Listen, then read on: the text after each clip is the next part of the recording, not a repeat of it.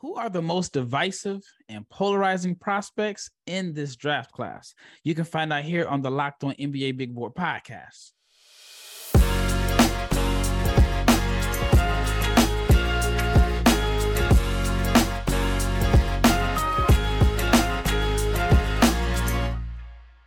All right, yo, what up? You are listening to the Locked On NBA Big Board podcast, your daily NBA draft podcast. I am Rafael Barlow, the director of scouting for NBA Big Board and the founder of NBA Draft Junkies. I've made a name for myself as the guy that knows all the international prospects, but my co-host, Richard Stayman, aka Mavs/Magic Draft, or I got a new nickname for him, the Clip God. He's known for posting video clips from everyone from top prospects to obscure prospects across the world. Richard, what you got going on for me? Hey, I think it was Takeoff said, not from LA, but I clip him in the lamest way possible. But no, I appreciate the warm introduction. It's good to be back. Excited to talk about some polarizing prospects. All right, I'll let you go first. Who is the most polarizing prospect in your opinion in this draft class? Yeah, I'm going to keep the top four guys out of it because Chet takes the crown pretty safely. I think you talk to anybody on the street and they're going to have a different opinion on him. You're not going to get the same one twice. I'll start with my most polarizing guy that I've seen is Jeremy Sochan. I think people either love him or hate him because of that jump shot. You know, I talked to a scout this morning. He sent me a text. It was like 7:00 in the morning. And he said he listened to my podcast on the top defenders in the draft. And so he had mentioned Tari Eason. And I was asking him about Sochan because he felt like he liked Eason a lot. He thinks Eason can come in and contribute right away and, be able to play defense in the Eastern Conference. And so I was asking him about Sochan. Who did he think was better? And he was not really impressed with Sochan, period. So you're kind of on to something. And so outside of the jump shot, and I think it's something that you mentioned before, you don't believe that he can play a role, you don't believe that he is the versatile offensive threat that people kind of make him out to be. Is that correct? Yeah, I think Jake Rosen had a really good piece about it. It's one, he really just can't shoot. There's been no indication of shooting. And then he doesn't attack closeouts because he's not that athletic offensively. I don't think he knows how to use his athleticism on the offensive end like he does on defense. And his overall burst out of pump fakes is pretty subpar, I would say. So that limits what he can do on the wing. All right, here's a question for you. I saw someone mention that people were all in on Isaac Okoro, a few years ago, but now people are kind of iffy on Sochan. In your opinion, what is the big difference? Because Okoro couldn't shoot either. But yeah, he still went pretty high in the draft. A good draft too. I think it's a good question. I wasn't super high on Okoro. I still had him in my top 10, but it was a little bit different for me. I think being 6'5", there was always a hope he could shoot, and I believe he had better free throw percentage. I think it was also, similar way. He could handle the ball a little bit more, and I think this is the big one: the athleticism. He had a lot more explosiveness. And just the way he came off pump fakes, he put his man in the rearview mirror. Sochan does not do that. Yeah, but who was falling for Isaac Okoro pump fake? And you know what? There are some bad defenders in the league. I think people will be amazed. Like, there are guys that'll bite on anything. Yeah, I mean, falling for Isaac Okoro pump fake. I mean, if there's like maybe 10 guys in the NBA who I said you don't fall for their pump fakes, I would say he's one of them. Not a knock on him. So where do you have Sochan where on your latest board? Is he still in the 20s? No, I moved him up one big spot to 19. So he's a teenager now. I still think you hope you get old Iguodala, the Warriors Iguodala part of that death lineup. I think that's really the ceiling for him. You had a guy who teams look at him and go, "Are you really going to shoot?" And then he shoots, and maybe sometimes it goes in. It's hard to doubt guys like him that are so intelligent and work hard. And, I think that combination will get him places. And ultimately, that's just somebody I don't want to doubt because I've done that before. I'm like, oh, well, they can't shoot. It doesn't matter. Sometimes those intangibles do outweigh it. Yeah, I think he's still working out here in Dallas. I literally saw on an Instagram page a barber put that he cut his hair. And so it's funny because I thought I was the only one that compared guys to old so-and-so. And so one of my Banchero comparisons, Paolo Banchero is, well, I guess not necessarily old, but old / Detroit Pistons healthy Blake Griffin, the year that he averaged like 24, 10, and 5. And I think that is one of my comparisons for Banchero. All right, so here's one of my divisive, polarizing prospects, and we talked a little bit about it. Dyson Daniels, right? It's amazing to me that the season ended and he has just shot up boards. You know who he might be? And this is the only comparison I can think of. Remember, like last year, was it last year or the year before? My years are starting to run together. The year that JT Thor all of a sudden shot up everybody's draft board and became like a favorite after the season ended. It's like there were no more games, and all of a sudden his stock started to rise. And with Daniels, I get it. I mean, there's value for big wing ball handlers. There's value in guys that can, be like this connective tissue and that can defend multiple positions. But if the shot is not falling, and I mean, that is the biggest concern, is the jump shot. But it seems like, based off of what I've been seeing, and of course, one of the things I feel like this year more than others is, and maybe because I have more intel than in past years, is that social media, like Twitter, draft Twitter, can be higher on guys than NBA scouts or NBA executives. Now, I think Dyson Daniels is somewhere in the middle there, but to me, it's just kind of amazing how his draft stock has skyrocketed after the season ended. What are your thoughts on that? He's somebody who, he probably is shooting well in workouts, but listen to the field goal percentage. And I mean, the field goal percentage is fine. The 3-point percentage, 30% on the year. No, he had a strong closing to the season, but 60.5% from the free throw line. Like, that's always been the strong number, right? Like, we always hear trust the free throw percentage more than a 3-point percentage in a toss up. Like, one example that always comes to mind, Lonzo Ball shot 44% from three. This is not the best example now that he's turned it around, but 67% from the line. In the early years in LA / New Orleans, he was kind of struggling to shoot the three ball.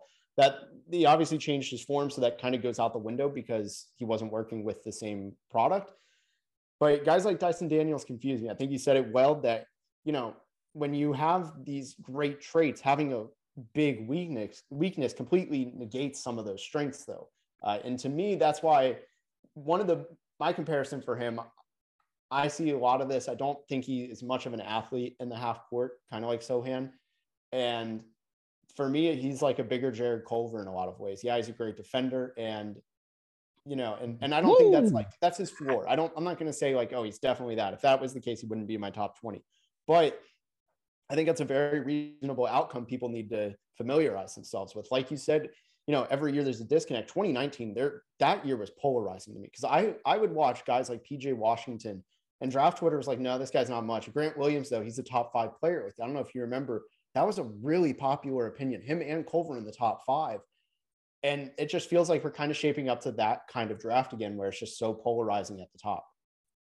Yeah, so this is my thing with Dyson Daniels. I think he is Lonzo Ball. And I mean, it's not just the visual comparison. I think he's similar. Maybe not as good of a shooter, which Lonzo was very streaky, like very, very streaky. Lonzo's one of those guys where you look at the end of the season and say, dang, he really shot 38% from three. But Lonzo has some really, really bad misses. And for me, I would miss on a guy like Dyson Daniels all the time because he is not the type of player that aesthetically that I like.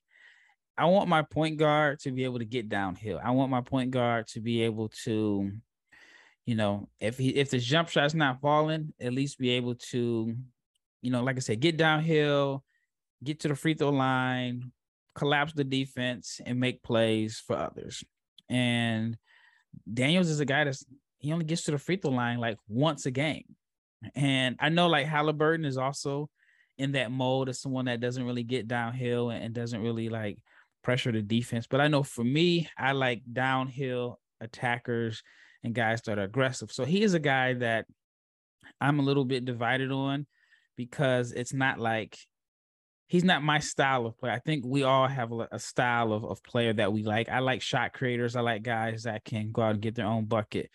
And if you're not that, then I need you to be either a great shooter or like a dynamic playmaker. I'm not really big on just like connective tissue guys in the top 10. So I agree with you on that. All right, before we get into the next round of players, I want to talk to you about Sakara. Now, if you don't know what Sakara is, it is like, I guess the best way to put it is a wellness company that is anchored in food as medicine, and it is on a mission to nourish your body through the power of plants. So feeling your best starts with what you eat, and Sakara helps you live a healthy, balanced lifestyle and truly enjoy it with delicious, plant-rich, transformational nutrition that builds a foundation for living in your best body.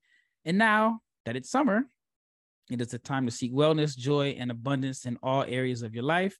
And it starts with what you eat. With Sakara, you get nutrient-dense meals, snacks, and supplements that nourish your body without ever sacrificing taste or quality. So looking and feeling your best shouldn't mean deprivation. Instead, choose joy and abundance. Sakara's organic, plant-rich, transformational nutrition programs are designed to help you cultivate body intelligence so you can nourish your body and experience the results that you want. And right now, Sakara is offering our listeners 20% off their first order when they go to sakara.com/lockedon20 or enter the code lockedon20 at checkout. That is Sakara, SAKARA.com/lockedon20 to get 20% off your first order. Again, sakara.com/lockedon20. All right, this is something new for you. We are having a listener survey, and it's just a favor that we're asking from you. We now have put together a survey where we can learn more about our listeners like you and make your favorite Locked On podcast even better.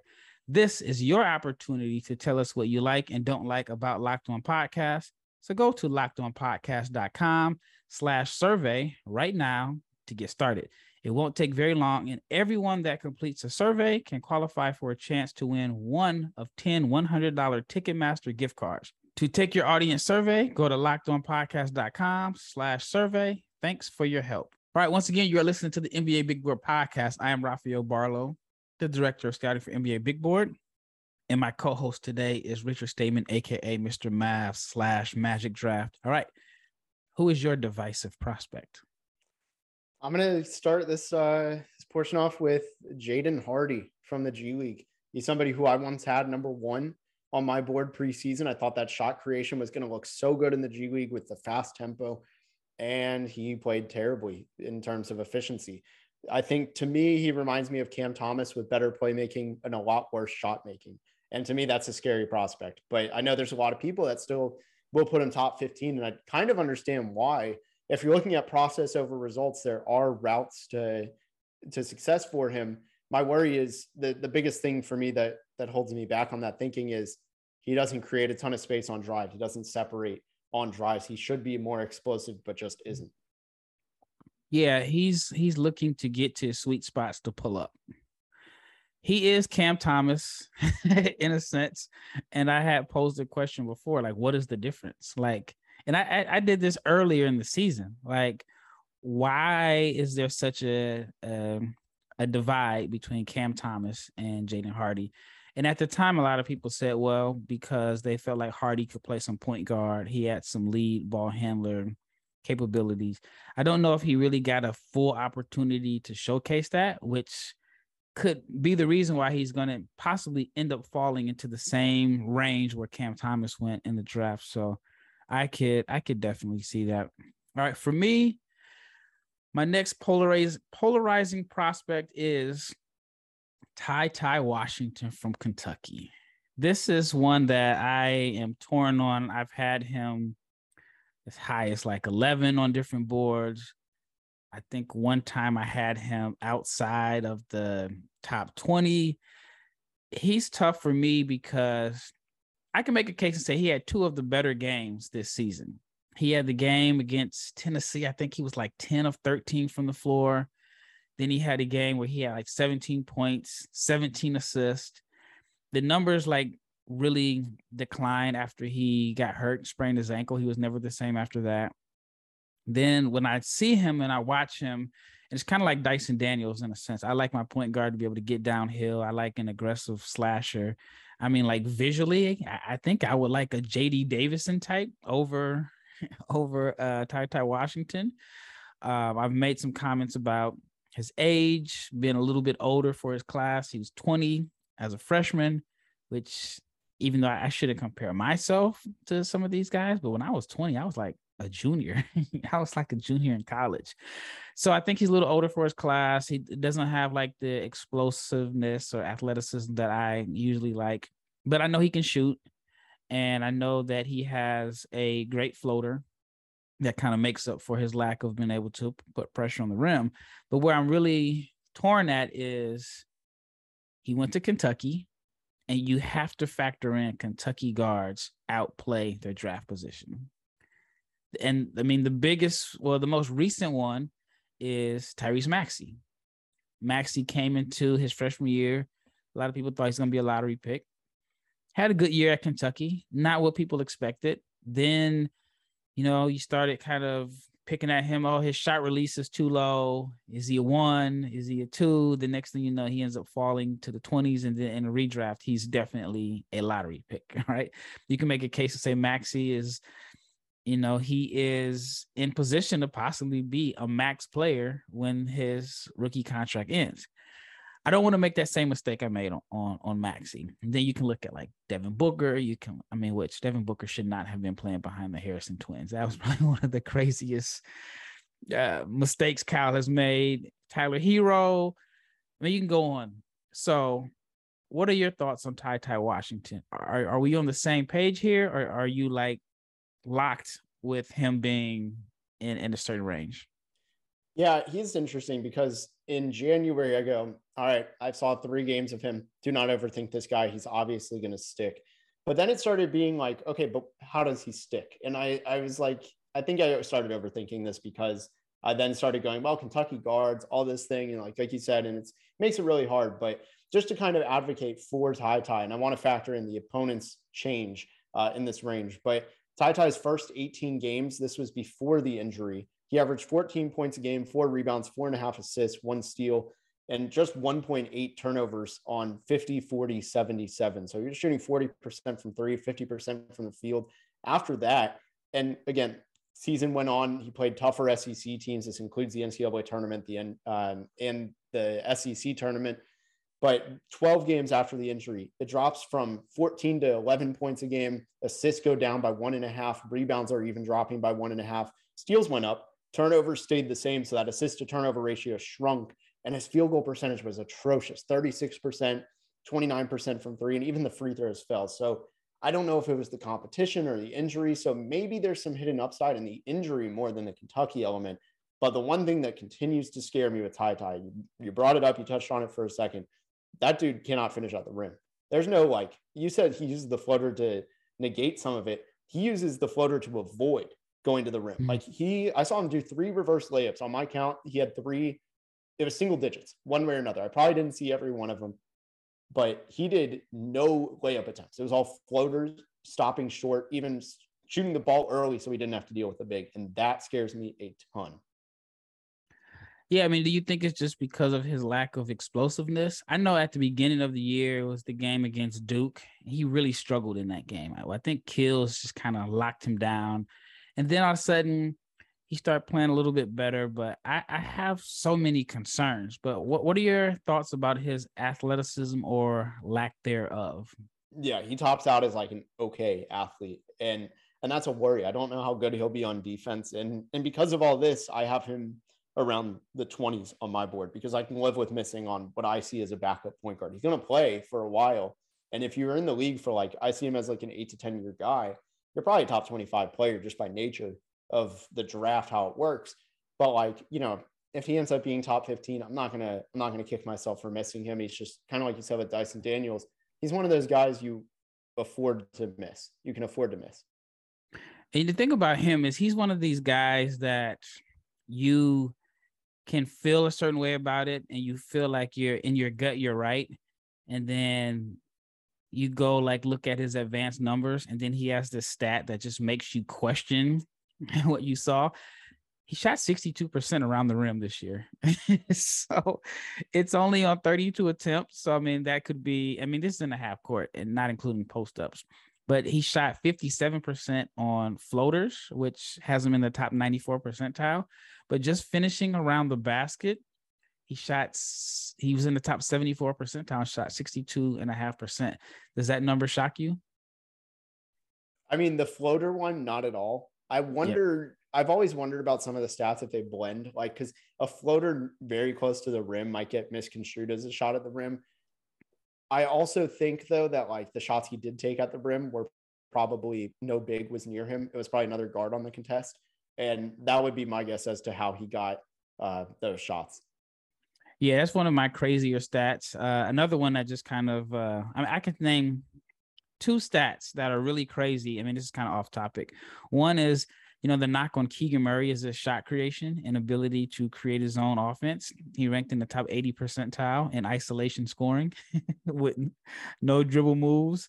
And then Chet Holmgren only shot like 33% on jump shots in the half court. And like the contrast between his field goal percentage as far as shooting in transition and in the half court is pretty glaring. With Chet, I would play devil's advocate on him. I know this is way off topic, but the thing with Chet with that number is I think what makes him so special is that he can pull up in transition. And that's like a huge weapon. I think I'm almost willing to excuse that. But sorry, I wanted to clarify, since that's kind of just a huge strength of his, is that ability to bring it up and just pull up.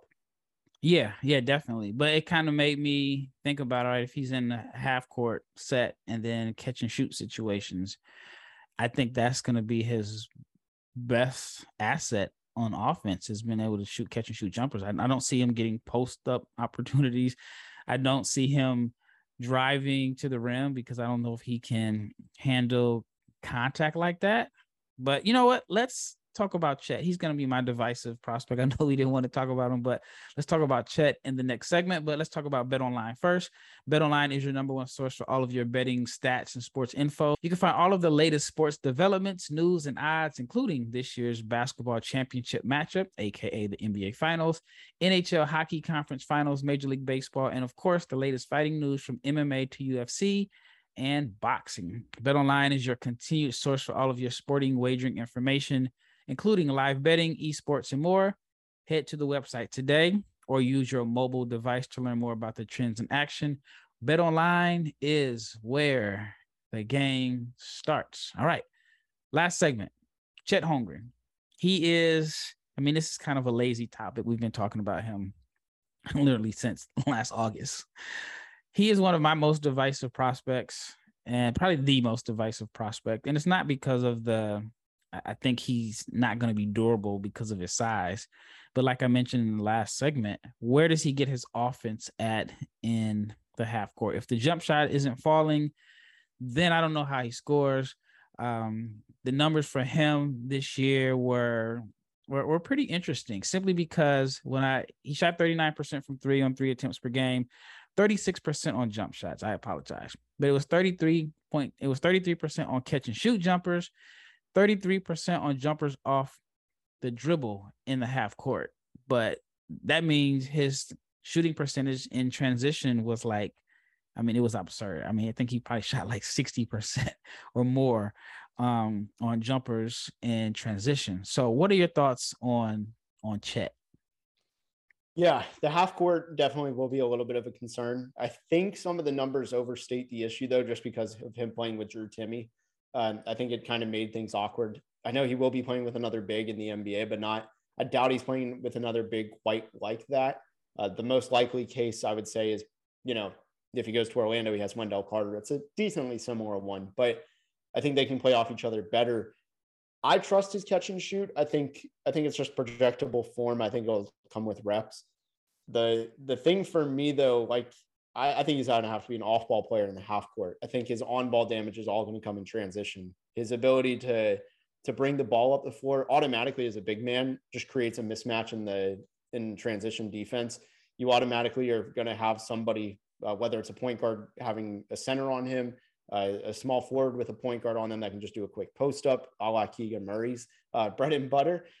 I think that's going to create so many mismatches that the half court on ball creation issues are going to be minimal in that regard. And then you just use them as a pure off ball player. I know it's not necessarily the problem is, so it's not what you want from your number one pick. Yep. All right. Defensively, what are your thoughts on him defensively? Like, what position does he start off at? I think he's perfect for what Orlando has in place. They basically ran a trial where Wendell Carter and Mo Bamba played together, and one would stay high on the perimeter and one would stay low near the block. And it worked to perfection. Mo Bamba had his best defensive year of his career, and Wendell had his best offensive. And I think they're going to do something just like that. They're going to utilize his even better shot blocking instincts than Mo Bamba has. And I think he's going to absolutely rake on defense, so long as he doesn't get a ton of switches on the perimeter. All right. If he ends up in OKC, how do they use him? That's a little bit tougher. The one thing though that I would be optimistic for, just in general, is I don't have as much of a game plan for them, is Oklahoma City had a really good defense this year. It's lost because they were in the lottery. A lot of people forget it, but I think that Oklahoma City's defense with him would be even better than it was this year. Yeah, I mean, they need some front court help, in my opinion. All right, one last player. I'm going to go with another Baylor guy, Kendall Brown. And with Kendall Brown, I was high on him, man. I remember, I think at one point in November, I thought he was top 5. And he's fallen off a cliff on my board. I think that I don't know what he brings to the table. I don't know what his skill set that he can hang his hat on offense. He's a very, very reluctant shooter. I know he's a good ball mover. He can pass, and I get that. But it's hard to unlock your passing instincts and court vision and, ability to make plays for others if you're not a threat to score. What position do you see Kendall Brown? Is he like a 4? Is he a 3? Like, what position do you think he plays on offense? Yeah, I think he's going to be a better Josh Green in the same role that he played with Dallas. Just that he pretty much had to play power forward because it would just be the athletic guy who can pass and move the ball a ton and cut. I think Kendall Brown's the best cutter. I think that'll do a lot for him. But like you said, we talked about this with Sochan and Dyson Daniels. When you don't have a lethal jump shot, it negates a lot of your other offensive strengths. I do think with Kendall Brown, though, something he has going for him is if you watch I don't remember when it really started, but in conference play, I know is when it changed. I don't know when the issues themselves started presenting themselves, but Kendall Brown and James Akinjo, Akinjo wouldn't pass to him or Sochan. He would look both of them off and try and create his own look, go to Chama Chachua, just go to anyone else but those two. And I think that's when those numbers started declining, was around then. So I wonder what he'll look like in an NBA system where it's more catered to his strengths, doesn't have as, divisive of a point guard handling the ball. Oh, is that some Mavs draft insider information, or is it just observation? Observation. Observation. All right. Well, we are in the area. All right, man. Well, thank you so much, man. That wraps it up for this episode. We talked about a few of the prospects that we think are a little bit divisive, and we did this without talking about Kennedy Chandler, which was one of our best episodes because we are so far apart on Kennedy Chandler. But once again, thank you for making the NBA Big Board podcast your first listen of the day. I would suggest you check out the Locked On NBA podcast. And we are down to the very last few games of the NBA season, and the Locked On NBA podcast has been covering the NBA playoffs since the first jump ball of the play-in tournament, and they will be there to the very last moment of the NBA Finals. Once again, it's Rafael Barlow with Richard Stamen, aka Mr. Mavs Draft, and we are out.